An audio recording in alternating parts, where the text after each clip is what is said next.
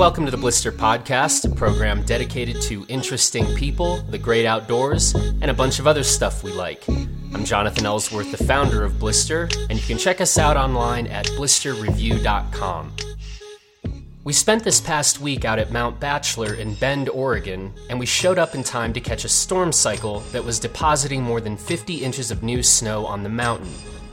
I was in Bend with Blister reviewers Cy Whitling, David Steele, and Andrew Forward, and we recorded a podcast from the place we were staying all week, Wall Street Suites in downtown Bend. It's the second time we've stayed at Wall Street Suites, and you should check it out at wallstreetsuitesbend.com or check out our write-up on Wall Street that is linked to the show notes of this podcast episode and in the photo trip report we published from our time at Bachelor.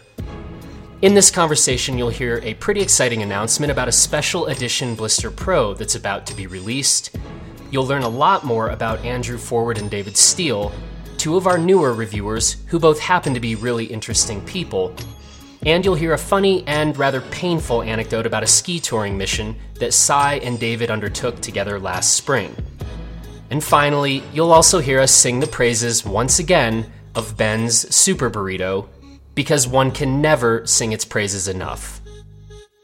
This episode of the Blister Podcast is presented by Breckenridge Distillery. Breckenridge Distillery is located right in the middle of Breckenridge, Colorado, one of the most popular ski towns in North America. The distillery sits at 9,600 feet above sea level, making it also the highest distillery in the country, and they have just opened their new restaurant next to the distillery, which makes for a perfect après ski stop. So go to BreckenridgeDistillery.com to check out all their libations and to learn more about the new restaurant and check out the menu. Or better yet, stop by the distillery, take one of their complimentary tours, then go eat some great food. Now let's get to the conversation with David Steele, Andrew Forward, and Cy Whitling. Hey everybody. Greetings from Bend, Oregon, where we are out here with a little crew skiing Mount Bachelor this week. And so we figured we would do a podcast from the confines of the place we are staying, Wall Street Suites, here in Bend. And we have here with us the esteemed Cy Whitling, who you know from previous Blister podcasts. What number is this for you? This might be the big three. 3, nice. And then we have David Steele making his first Blister podcast appearance. We're all extremely excited about that. I got my party hat on. He does. And then we're also thrilled to have the better Forward brother, Andrew Forward. Some of you know Paul, Andrew's brother, because he's made... Has Paul been on 1 or 2? Maybe only 1. Just 1. So you're already tied up with Paul. But we have Andrew Forward here. He is the snowboarder on this trip. And voice of reason. And voice of reason. And honestly, we like him better than Paul. We've been running we've been A-Bing the two, and Paul, you're losing. So, no, just kidding. Anyway, well, good to have all of you here. And so first thing is, turns out it's been pretty good at Bachelor. I think, what was it? The claim was in the last week they've had around 50 inches or so. It feels like it. Yeah, and then today it snowed, I guess, most of yesterday. Well, Bluebird, like Bluebird Pow Day, and then just started snowing, and then today snowed all day long, and tomorrow's going to be good too. So we managed to catch it well. And Andrew and David, Cy and I were out at Bachelor last April, but you guys, this is your first time here, right? Yep. Yeah. David, what do you think of Bachelor? Today was great. I mean, everything's soft. You can jump off of pretty much anything, and it's not going to hurt when you land. It's really cool how long the runs are too. Just you have these being able to kind of circle around the mountain and then skiing over past Outback and over to Northwest, you sort of expect that you're going to reach the bottom of the lift about 2/3 sooner than you actually do. Yeah. So you're like down at the bottom, kind of expecting to run into a cat track, and you don't. Yeah. It just keeps going and keeps going and keeps going, which is a neat feeling to have. Yeah, Andrew, we did that like, a ton yesterday. We just kept like, okay, this must be the time where like cat's about to show up, and we were never right about that. But yeah, it is kind of like it's just long ass jib laps. I mean, it's kind of what it seems like, and certainly when it's this sort of soft and deep, pretty good. Your first time here? Yeah, that was great. Endless features, just going across the cat track, going in the trees, hit a feature here, go down, see another one, just endless fun. Good soft snow. Yeah. Andrew won the award today for sending it to the scooch zone. Oh, yeah, not a good place to scooch, but I guess deep snow is good snow. The Big Air Dave landing area. Yep. Yeah. Just watching that tree come around. Luckily, it didn't happen.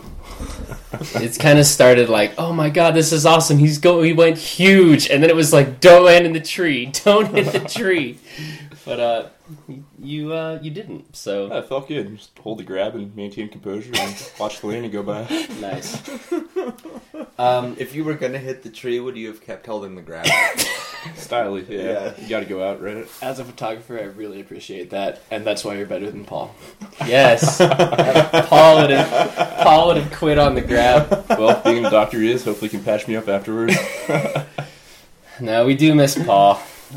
He's off saving lives somewhere in some remote island somewhere of Alaska, I guess. But so here's to you, Paul. We've been making a lot of fun of you in your absence. Well, you're not here to defend yourself, but yeah, we miss you. So we figured, since these are David and Andrew are two kind of newer members of the Blister team, and two pretty interesting guys, it turns out. We figured we'd talk to you guys a little bit, since there's still some things I don't know about you guys. So, but before we get there, Cy Whitling, kind of a cool announcement. Some of you know that the Blister Pro, we did a graphic for that, and that ski is out, and a lot of you have been sending pictures in of that ski. Thank you for those, and it's cool to see those out in the wild. But we actually have coming out a Cy Whitling version of the Blister Pro, and this is pretty cool. And so, Cy, when did this come about? How did this come about? What can you say about this? When will this unveiling happen? The unveiling will happen sometime in the next few weeks, and the ski should be available sometime in January, depending on a lot of things. But yeah, we'll have an article with the top sheet and a little bit of the backstory up soon. Cool. And well, for just a little bit of the backstory, I guess. So Cy has, first of all, we should say, like, if you want to see more of Cy's work, what's your Instagram? At Cy Whitling. At Cy Whitling. And you can see a lot of his stuff, and it's quite good and fun. And so a while ago, I had asked Cy to do kind of a Cy style drawing with the Blister logo on it, and we had that up. You can still see it on our Facebook pictures or something. And Luke Jacobson at Moment saw that and was like, "Man, we should do a Cy Whitling top sheet on the Blister Pro." And so that's kind of how this got going. And Cy killed it with the graphic. And so yeah, we'll unveil that soon. But we're pretty psyched about it. We think you'll like it. So, we like it. Yeah, good job, Cy. Thank you. Who should we talk to next, David or Andrew? You get to pick. Andrew. All right. The better forward. All right, what's your story? Were you born in Alaska? I wasn't. I was actually born in Virginia and moved when I was just old enough to fly. Spent my whole life in Alaska. When you were old enough to fly? Yeah. Like fly planes or get on a plane? Fly planes, of course. Like fledge out of the nest. Yeah. He just sent it straight to an AK. Yeah. Okay. Yep. Just a little flat rate box straight up here. Yeah. No, I spent my youth up in Eagle River. Yeah. And youth in Eagle River. And so where did you grow up skiing? Mostly around the Front Range of Anchorage. Around Eagle River, there's plenty of opportunity. My parents' backyard backs right up to a little saddle called Mile High, and there's endless possibilities up there. Real close. Good after-school missions. Arctic Valley is the closest resort. That's kind of where I started riding the lift and getting a feel for riding alpine. Mm-hmm. Did you start skiing? I skied when I was little, and I lost my skis, and I remember just the disgraceful walk down to go get them, and I realized never again. So you thought you couldn't handle the disgrace of 2 planks. You thought snowboarding would lead to less embarrassing, shameful walks? That was the rationale? A little bit, It just felt more natural. Started with, riding toboggan down the hill beside our house and having a good time. That transgressed to a plastic snowboard. Next thing you know, clicking bindings. It was good to go. How did Paul feel about your transition to snowboarding? Both my brothers were skiers, so, couldn't really take them seriously. Wait, Just kidding. two? Mm-hmm. Yeah, my little brother Ernest, telemarker. I'm just learning about Ernest. Oh, yeah, ceramic artist. Younger? Middle brother. 1 year younger than Paul. Okay, middle. Awesome. We got 3 of them. I got to get Ernest on this podcast. Yeah. I'm not done with The missing link. Yeah. Huh. Telemarking ceramist, we say? Yep. That's it. Okay. Ceramicist. Ceramicist. Yeah. Ceramicist. Kind of retired the telemarking to preserve his hands for the ceramics game. Ah. Yeah, telemarketing is really hard on your hands. Huh. Okay. There's 3 of you. But yeah, they're always pushing me to go outside and do stuff and literally pushing me in the snow quite a bit. Being nice, good brothers. Okay. And so these days, are you currently living in Girdwood? Yep, just moved there this fall. Okay. And where's Ernest? Ernest is in Red Lodge, Montana. Okay. I knew this. That's right, I did know this. I've had this conversation. Okay, yeah. It's all coming back now. And Paul's currently he's on a little island somewhere, He's probably right? in Kotzebue right now, just a little bit north of Nome. I don't know what those words... What was it? Kotzebue? It's a little tiny village up Yep. there. Yeah. Small town up there. Yeah. But he'll be in Girdwood. Yep, he's a Girdwood resident. Yeah. That's where his house is. This is nice. You guys are like, it's all coming back together. Yeah, he has a nice hot tub I can poach. You didn't hear that, Paul? We should all move to Girdwood. You should. He comes back and just finds us all in the hot tub. So, and you got kind of an interesting situation. You have been working as a geologist, right? Correct. And this job affords you lots and lots of riding time in the winter, right? Fortunately so. For the Yep. moment. I don't know how long this will last, but... So what's the setup? What do you do? How does this work? Exploration geologist. Every May or June, go out to some remote camp, do some helicopter accessed work, a lot of backpacking in the woods, a lot of alone time to think about the winter and, get the head straight. And then you get to then you're just free. Like from when to when? What's the program been? Yeah, it depends on the year. I just recently graduated last spring, so I'm still trying to figure this out. But last year I worked until about October, and then took from October until about May off, and spent some time in the mountains and really logged some days in quality hours.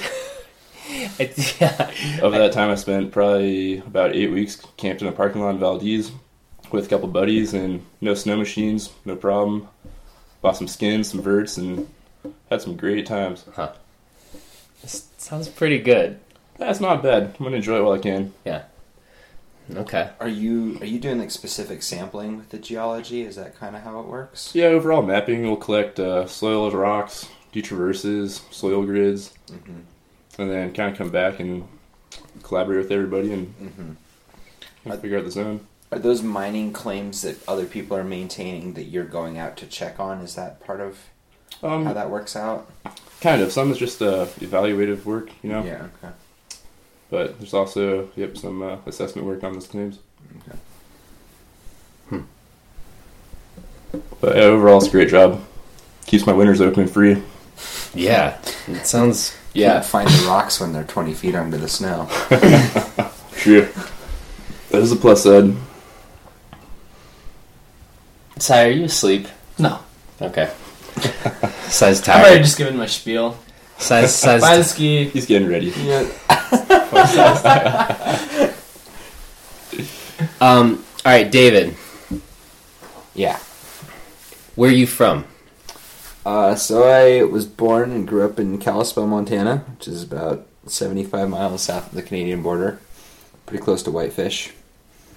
And my family spent some time in Colorado when I was young, and then we moved back. And in 6th grade, I still remember my mom telling me that for Christmas we were getting season passes to Blacktail, which was the local small resort with all of 4 chairlifts if you count the rope tow, or the carrot tow, I guess. But that's kind of like when things really kicked off for me, because we'd done some skiing here and there before, but then it just turned into this sort of all-consuming wanting to go up and do that all the time type of thing. And then we started jumping off of things, and my dad was trying to figure out like what he was going to do to help support that, because he didn't know very much about jumping off of things on skis.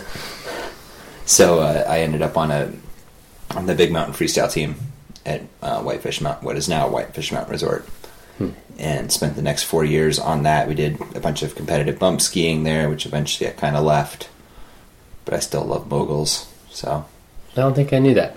yeah, so that was like that's my background. I can tell, Dave, with that spread eagle. Classy. Yep. Yeah, no, that's mogul tricks are never going to go out of style, I don't think. But yeah, so that's like the background, and then somewhere in there we ended up, just ended up in the terrain park and skiing a bunch of that type of stuff. And at the same time, I spent a lot of time out in the summer. We were going up peaks in Glacier National Park. That was something I did as a kid with my family. And then once I started working in the national park at a backcountry hotel in college, we were kind of combining the same things together. We were taking the ice axes that we'd had for wandering around before, but going out and skiing things. And so it's like skiing kind of entered the equation in the same place, and then it kind of combined. And somewhere in, I think it was, I don't know, I guess I had Dukes like 2009, 2010 maybe. But once 2012 showed up, it was like full on, and touring has sort of consumed my winters since then. 2012. Yeah, like 2012 was like when I first got Tech Bindings, and it was like, this is like what I want to go and do with myself in the winters. Yeah. Would you call it adventuring? No. Sorry. It's mostly just walking around in the woods or in the alpine with skis on. Except your walks tend to be quite long. Should we talk about this? We probably should. Have we? I mean, I don't know how much. I think Sai should recount. Yes. At least I'm actually really Good. curious to hear Sai tell this story. So Yeah. maybe the backstory to this is not this past spring, but the spring before. I had a chunk of time off from all the things I was doing, and I ended up in the Pacific Northwest for something like 3-ish weeks. And I was sort of bopping around, doing some rock climbing here and there, and hanging out with people here and there. But my big sort of focus was just to go and ski a bunch of the volcanoes that I hadn't been on before. And amongst all of that, I'd been curious about Mount Olympus out on the Olympic Peninsula, and really wanted to go out there, and it didn't really come together I'd done some research, but there wasn't a whole lot of information about skiing it. And so this spring, we started looking for a weather window to try and do it, and then Cy was coming out here to Bachelor. And incidentally, while David was bopping around in his volcanoes 2 springs ago, I was trying out frame bindings for the first time in Teton Pass during spring break, and then came home and bopped around a few of the same volcanoes a couple weeks after he did in a much less efficient and experienced fashion, mostly in Carhartts. And that was the full sum of my touring experience up to that point. And then for some reason, when David wanted to go get Mount Olympus, he was kind enough to text me. Kind enough. Okay. I just don't know. I mean, yeah. No, you should continue with the story. I think it'd just be clear why we were the ones that ended up going. Yeah. Well, I spent that spring touring in camo duck hunting pants I got from the thrift store. David showed me around Glacier National Park for 3 days. I think I wore a shirt for about 2.5 hours of that time. Skied some of the steeper and bigger stuff in my life like that, and somehow sang badly enough Taylor Swift that David wanted to go do Mount Olympus with me, which I still am boggled by. Yeah. As is everyone that's ever toured with me. I mean, his tone's off a little bit, but he knows the words, and that's really what's most important. The words get you through it. Yeah, totally. But so we kind of had this idea to go and try and ski on Mount Olympus, and the biggest kicker about Mount Olympus is that it's in the middle of nowhere. So the way it typically gets climbed is that people will go, they will hike in July or August, something like that, sometimes late June, depending on the year. But it's a 17.5-mile approach just to get to the place where most people camp, as sort of a base camp area. And you go up, 3,000 feet getting there? Yeah, and all of that's in the last, 5 miles, if that. Yeah. So it's this really long walk in along the Hoh River, which is gorgeous, and the trees are absolutely massive. I mean, I've never seen trees that big outside of the redwoods groves that I've been to in California. But so, these trees will come down, and then you have to walk a 1/4 mile out of your way on the trail just to get around the things because they've caused so much destruction. They're just huge. But so you walk along the river and then go in, and that just gets you to the spot up below the glacier. And the funniest part is that on the approach, you really don't even see the glacier. You don't really see where you're going. You have no idea. And the cloud deck was kind of low for us. So on day 1, we had we woke up, it was raining. We got all of our stuff together and did this long slog of a walk in. Just through moss, no mountains. No How long of a walk? I guess we did 17. Yeah, that's 17 and a half the first day. But we got there, and we barely. I had no idea when we were going to put on skis. I had no idea exactly what the conditions were going to be like, and the weather window that had looked really good for 3 days had just started to shrink in that nasty way that forecasts do. So anyways, we went for it, and we got to camp, and it was kind of drizzly, right? It was drizzly. David taught me crevasse rescue at camp. Yep. Yeah, but you picked it up really quick. Yeah, hauled him out of a couple tree wells. And that was easy. Yeah. So we kind of figured that out, and then the plan was to get up relatively early in the next morning and try to figure out where we were going to go from there. And I don't think we got quite as early a start as we wanted. No, right? Got a late start, and What time? Ish. Oh, I don't know. We probably got up at 5:30 or 6 and should have gotten up earlier. it was a legitimately comfortable start. Yeah. But the stove wasn't working. The stove was broken. No, wait a minute. No, it wasn't the stove. It was the SteriPen that wouldn't go, right? Yeah, that's right. Yeah. So anyways, the SteriPen didn't work. I had no idea what the water situation was, so we ended up boiling a bunch of stuff. And then just sort of rushing out of camp with less water than we would have wanted. Yeah, and I Was that forgot right? a water. I brought a 1-liter bottle, which was a mistake. For 3 days. Yeah. Okay. But so the funny thing is we were able to skin out of camp, and you go across this ravine, and if you've been up there before, you kind of have to do this big traverse across the Blue Glacier to even get to that zone. If you saw Monumental this year, you've probably seen some of the footage from that area. And so I put up a great trip report that's got some photos too on the Blister site. But so you kind of have to go over these large things that are both like part moraine and part cliff to even get down to the glacier.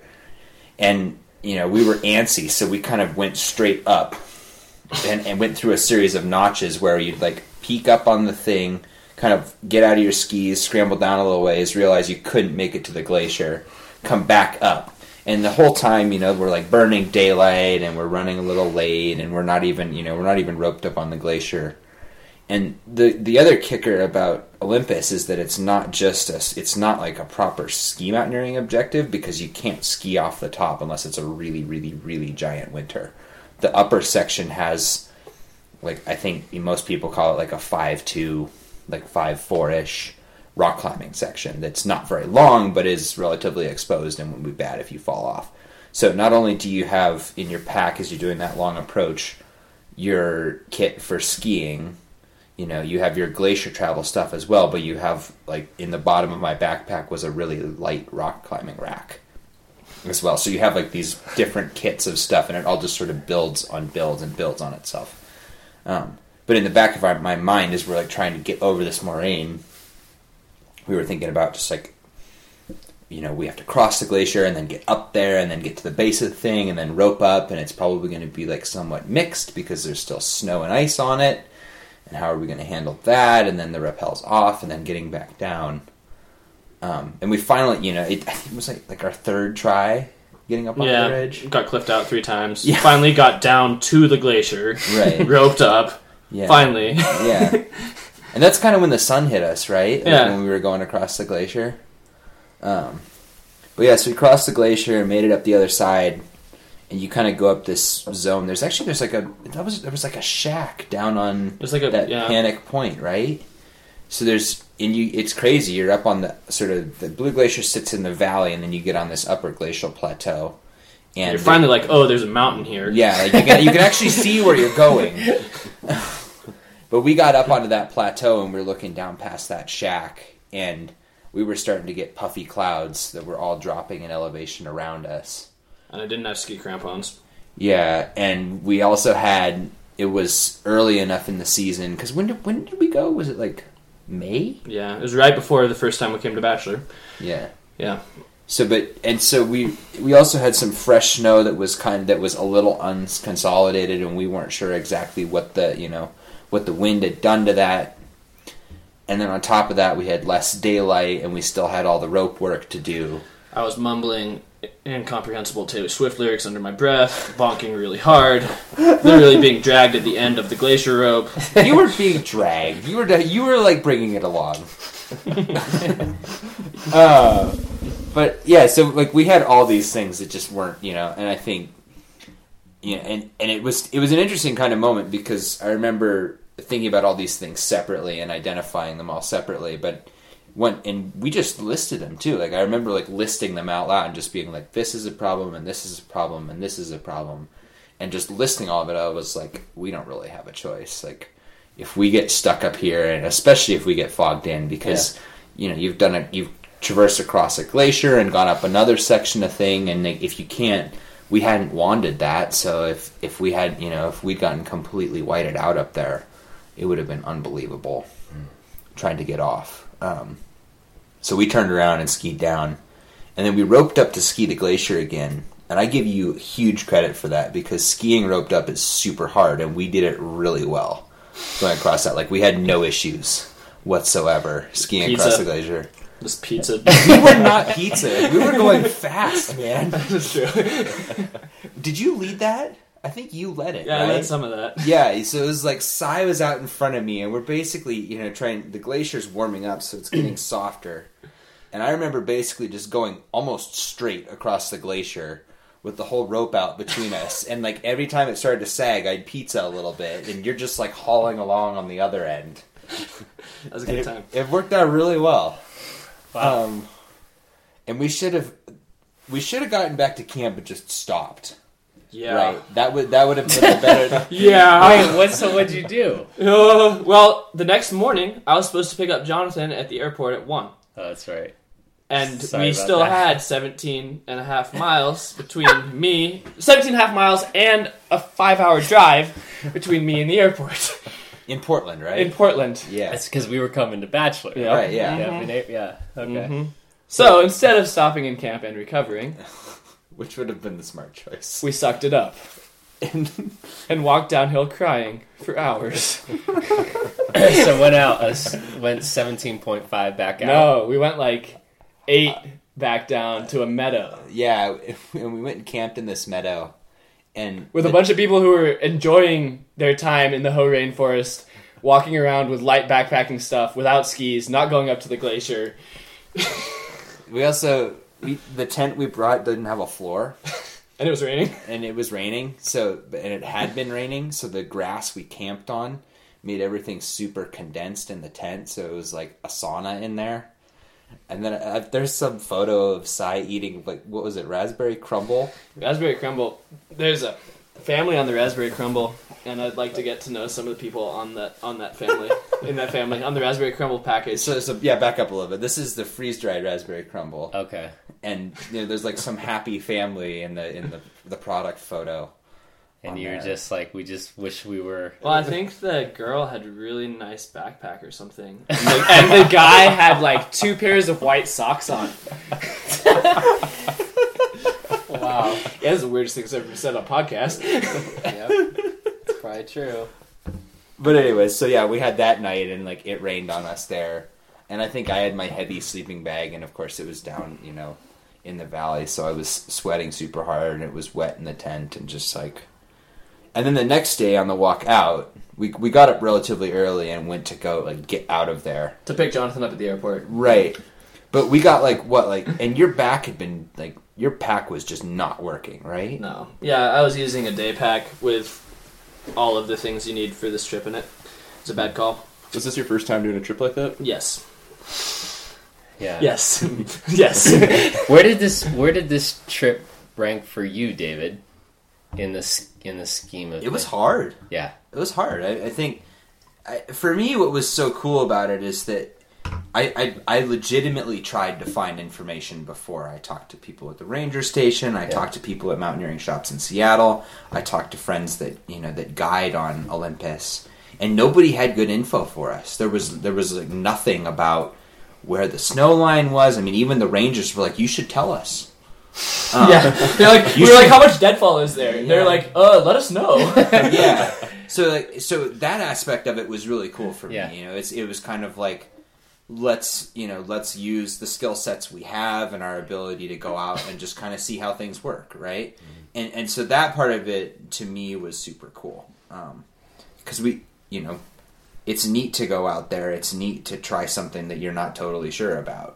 And I feel like we had good margins of safety and everything in what we had, in terms of like our abilities and being able to get back out if we needed to. I mean, maybe you would have had to sit at the airport for a while, but yeah. But like the cool thing for me too is that we got up there and we got close and we turned around. You know what I mean? And I know people that are like, "Oh, aren't you bothered by that? Like, don't you like really want to go back and get that?"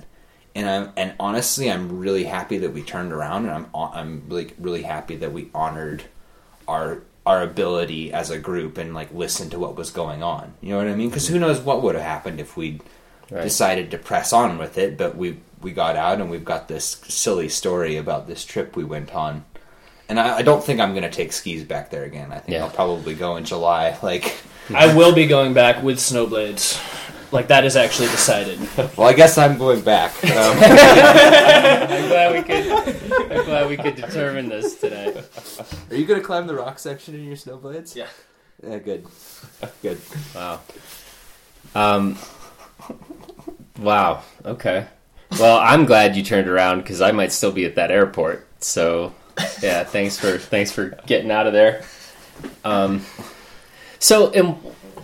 I know a bit about this, but so Glacier, right? I mean, you've got you've got a kind of interesting relationship with Glacier National Park, right? Like Sure. you've spent a good bit of time / kind of a lot of time around Glacier, right? Right.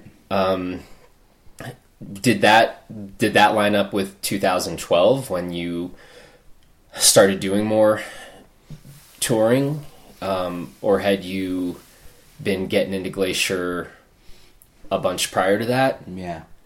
I think, Glacier as a national park sees something like 2.6 million people visit it annually at this point.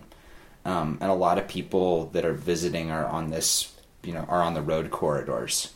But that's still, it's a huge, it's one of the more busy national parks in the entirety of the system.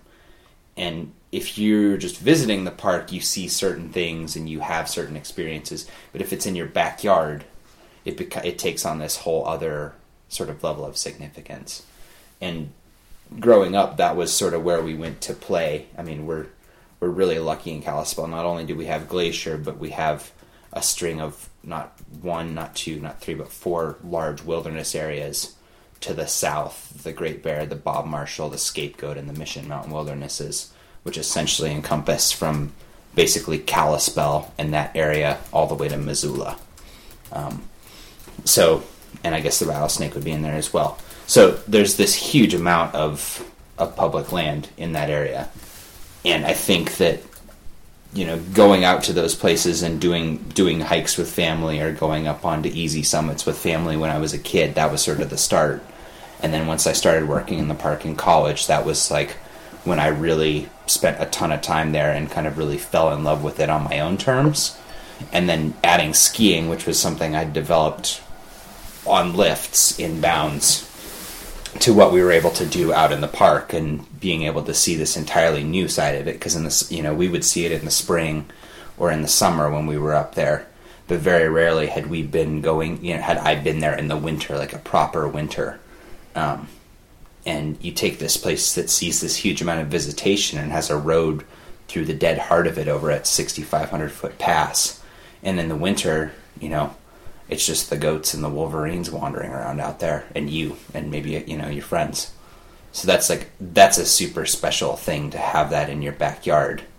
And the other piece of it too is that when people think skiing and ski touring and ski mountaineering, that overall the popular spots kind of skip in Montana from the area around Bozeman. There's a little bit in Missoula, but people don't really reconnect with thinking about the mountains until they get to Canada.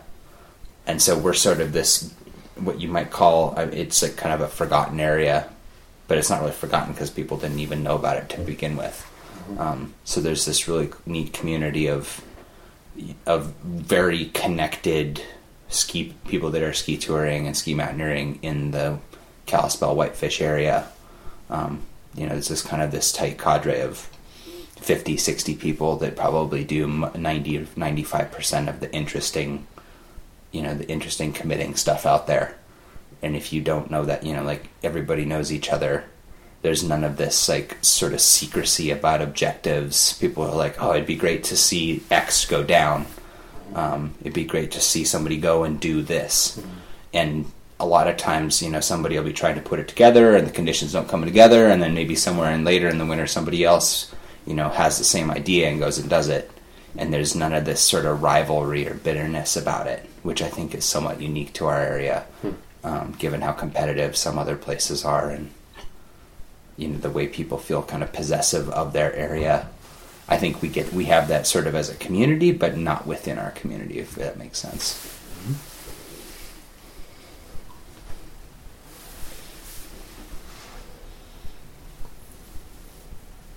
But really, you should. Salt Lake City or Denver are definitely better places to be. Teton Pass, definitely. Yeah, Teton Pass is really good too. Some of the better moguls I've ever skinned for. Nice. I realized I forgot to ask you something, Andrew. Yeah. First of all, what's it called? Kite running, flying? You're a kite. Speed flying. Speed flying. Okay. Speed flying is when you foot launch. Speed riding is when you have skis or a split board in my case. And you Okay, launch slow with that. down. Talk slower. Okay. Speed. It's exciting. I'm excited. Speed riding is when...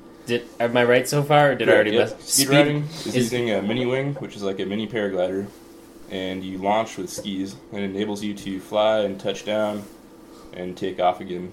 Okay, and when you have no skis or a split board on your feet, you just have shoes, apparently. That's called... Speed flying. Speed flying. Okay. And it's like paragliding under a mini wing or a speed wing. Okay. When did you get into this? Last spring in Thompson Pass, I was camped out with a couple buddies, and a couple of my friends introduced me early on in Turning Pass, and first flight I was hooked. It's totally terrified, totally gripped, but it was really cool, and it's like playing a video game. You know, it's like, I don't know, snowboarding video games where you launch off a cliff and you just never touch down, and you just keep spinning, and yeah, it's good. Huh. But yeah, Thompson Pass, the instructor came down and he was trying to start up a course down there. His name's Justin Bohr, head of Freeborn Air Sports and one of the swing dealers. And he literally dropped off this kite to my tent in the Thompson Pass parking lot at Loveland. Wow. And from there I did a 5-day course and instantly loved it.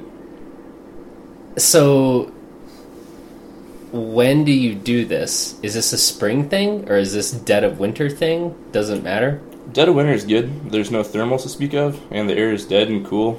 And that cold air has like it's a better density, and there's crisp controls as opposed to the summertime when things feel a little bit laggy.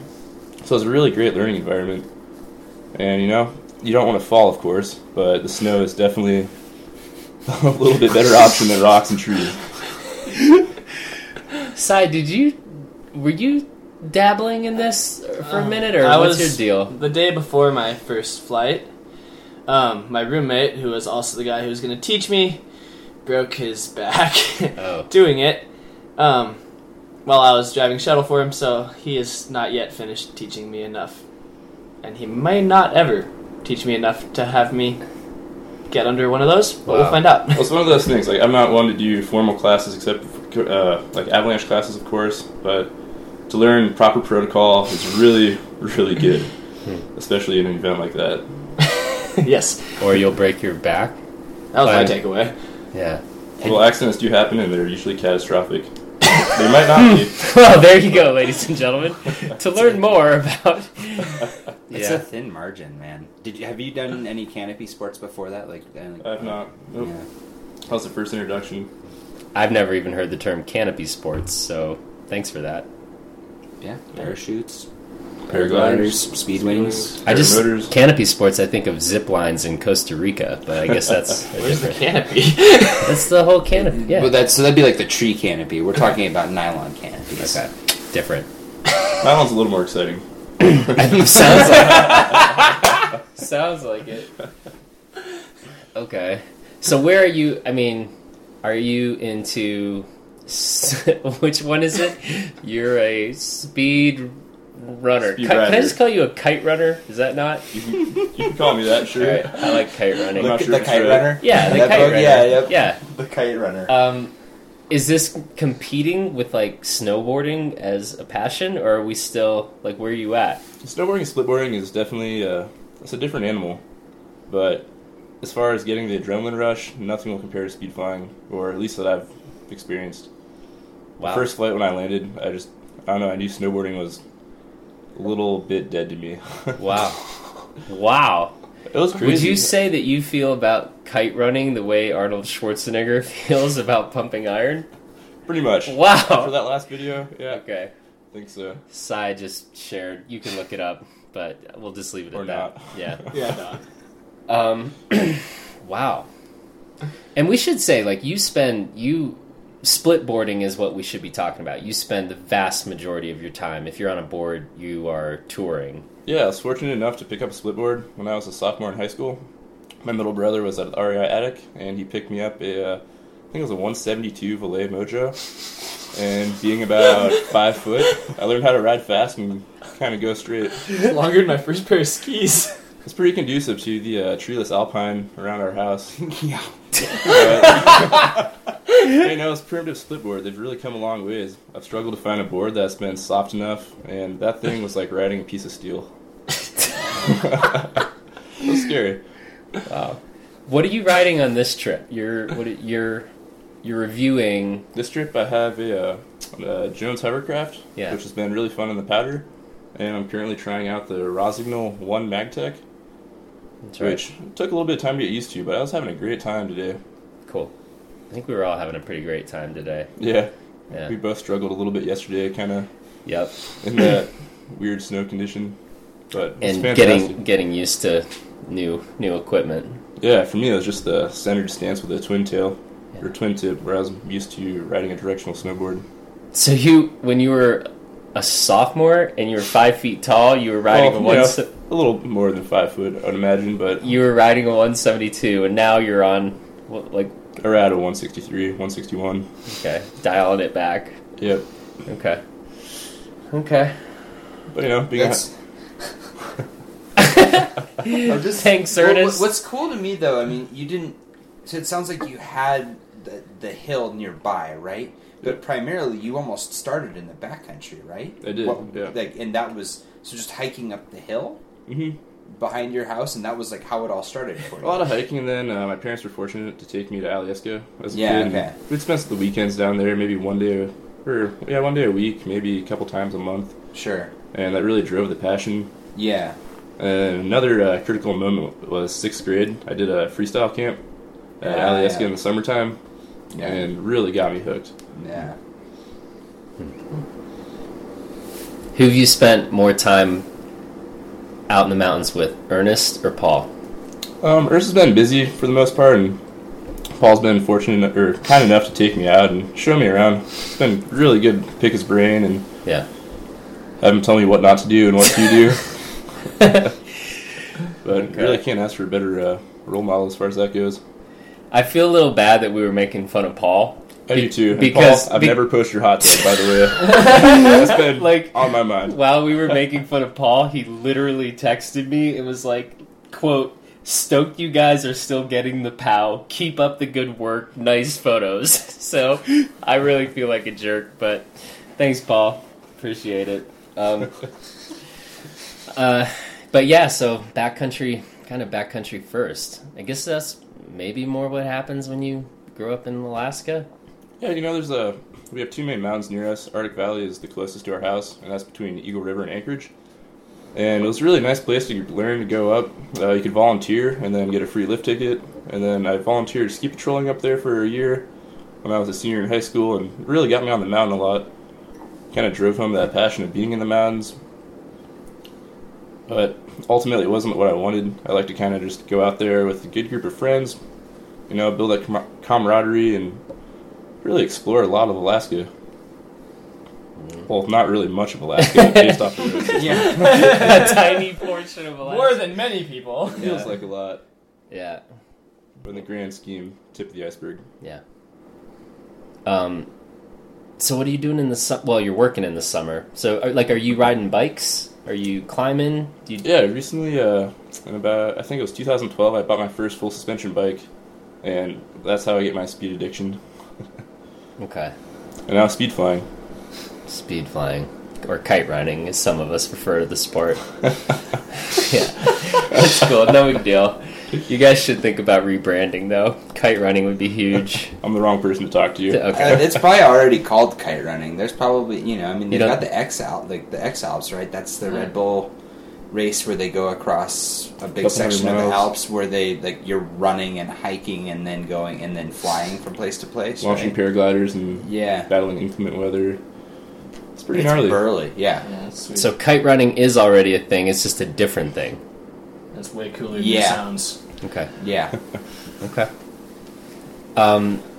What about you, David? Your other stuff. So we talked about the painful sort of Olympia glacier trip, but what are you doing when you're not skiing? So this last year, in 2015, I kind of really fell hard for rock climbing. Not in a literal way, but Which is why you're here. which is why I'm here. But I think it kind of transformed from something that I enjoyed doing and done casually here and there into something I wanted to do a ton of. And I think at least for me, it was because when you're up there climbing, you get a lot of the same focus and sort of kind of exclusion from everything else that's going on in your life that I get when I'm skiing. So that was something that really kind of kicked on for me. And then I had a buddy who runs off-site stuff for a summer camp ask me if I wanted to fill in for 4 days of rock climbing guiding for them. And so I did it, and I felt like I really I really enjoyed the experience. I thought it was great to be able to teach and to share a little bit about that, but it wasn't something I'd done professionally. And so this year I spent some time doing the AMGA single pitch instructor course before the summer, and then guided about 8-9 weeks of this summer up at Stonehill, which is kind of near the Canadian border, and then went back and finished the exam this fall. And ended up on a couple of climbing trips in the process too. We did one that kind of went down into Washington, down to Smith Rock, and then I was lucky enough to go to Red Rocks down outside of Vegas for a bit. So that kind of has become a really big summer thing for me. And it's fun because it's hard. You know what I mean? Like skiing, like relative to where I am as a skier, I'm way below that ability-wise as a climber. And so it's fun for me to be up there and to be scared and to have to solve problems. And I would compare trad climbing to backcountry skiing in that it's a very involved process where you take a lot of the responsibility onto yourself to know what's going on and to be able to handle situations when they arise. Mm-hmm. And sometimes you just kind of have to stuff fear down in your gullet and go. So and also just as becoming a more complete mountain person too, you know what I mean? If you want to be able to travel efficiently in the mountains, knowing how to place protection well opens up so much more. So this winter I'm trying to kind of fill in the ice component of that. I don't want to become some crazy ice climber, but I just want to be able to kind of handle the basics of it to fill out that part of that mountain skill set. Mm-hmm. But yeah, so there's the rock climbing stuff that I do in the summer, and then in the winters I also work as an inbound ski coach and then a backcountry ski guide for Ridge Mountain Academy, which is a gap year program based in Whitefish. And essentially the whole idea is training mountain sports. Mm-hmm. So we do a lot of skiing and snowboarding for the kids inbounds, but then we also give them an Abbey Level 1 and a wilderness first aid. They do a mountain studies course, which is a combination of geology, weather forecasting, snow water hydrology, that type of stuff that all sort of rolls that together. And then they also learn to function, train, eat as athletes. And it's really cool because, it's got these 18-year-olds coming in fresh out of high school, or maybe they've done a year at college and it wasn't quite for them and they needed a chance to refocus. Mm-hmm. So essentially we're teaching them a lot of the skills that we learned by trial and error, or we went out and did something stupid in the backcountry and we're like, oh, that's weird, I'm buried up to my waist in a terrain trap, I wonder how that happened. These kids get a leg up on all that. So it's really fun to be part of that process. And Andrew, you picked up a split board as a sophomore in high school, you know what I mean? But for me, it took till, I was out of college for 2 years before I really had a good touring setup that I wanted to go walk on all the time. Mm-hmm. Well, just hearing about that program, though, that sounds extremely valuable, especially if you want to pursue a career or just sports. Yeah, and it's interesting. I think some of the kids run with it and some of it don't in terms of our alumni. They say that again? They what? Some of them run with it and some of them don't. Some of them kind of go back to the lives they had before. But I think they leave it very changed as people. But in terms of using a backcountry skill set all the time, I'm not sure how much of that always carries through.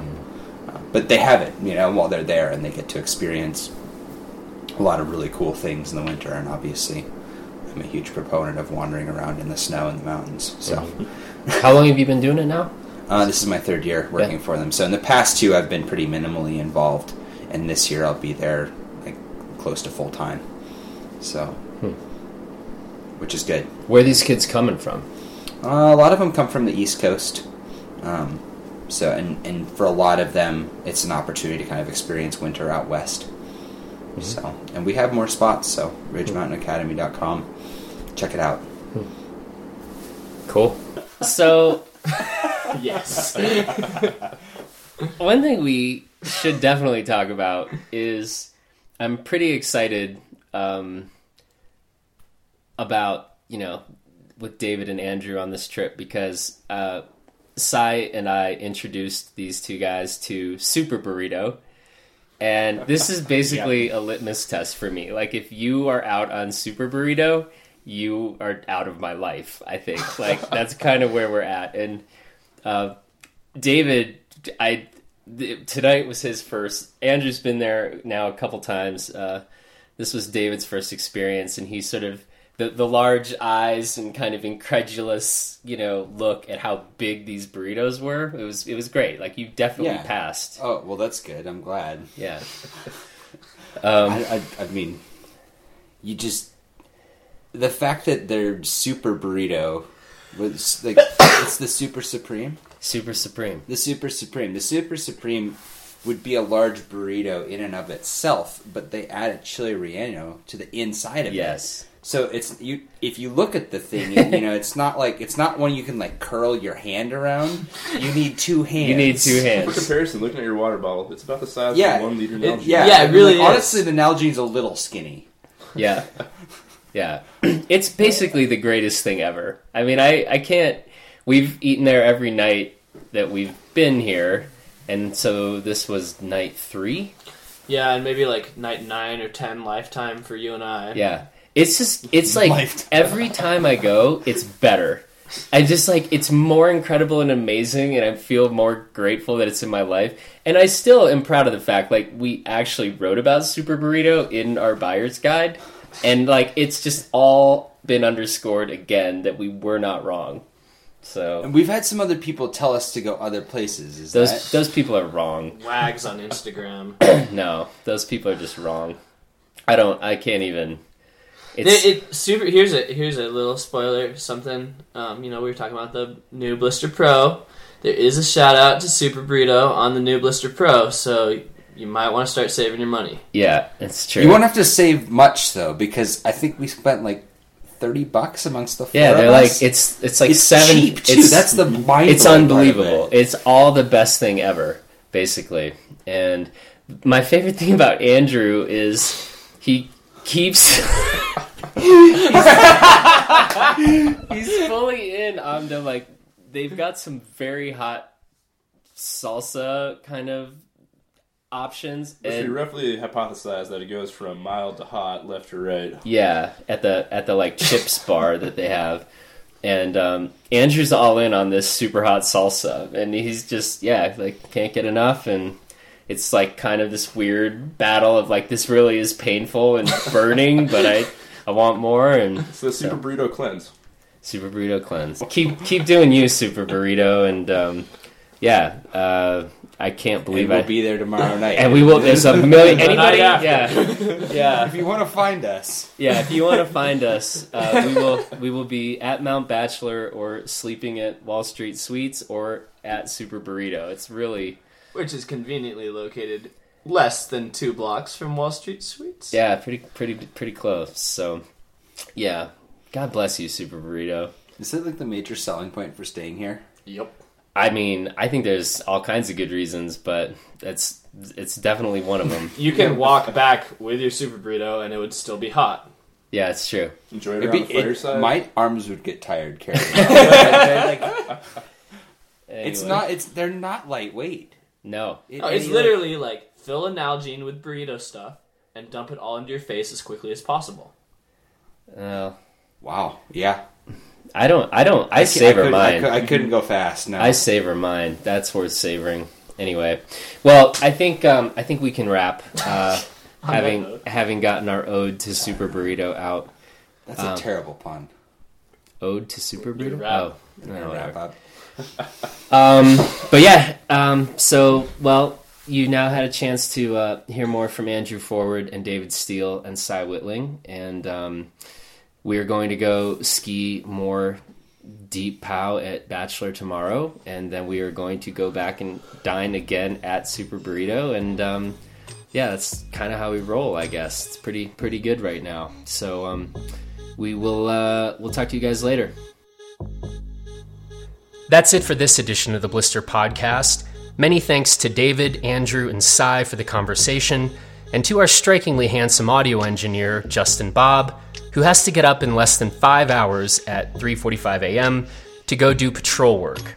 You're a good man, J-Bob. Thanks also to Breckenridge Distillery for sponsoring this episode. Go to BreckenridgeDistillery.com to check out their offerings and to learn more about their new restaurant that just opened. And till next time, head over to BlisterReview.com to see what we're up to there, and we will talk to you next week.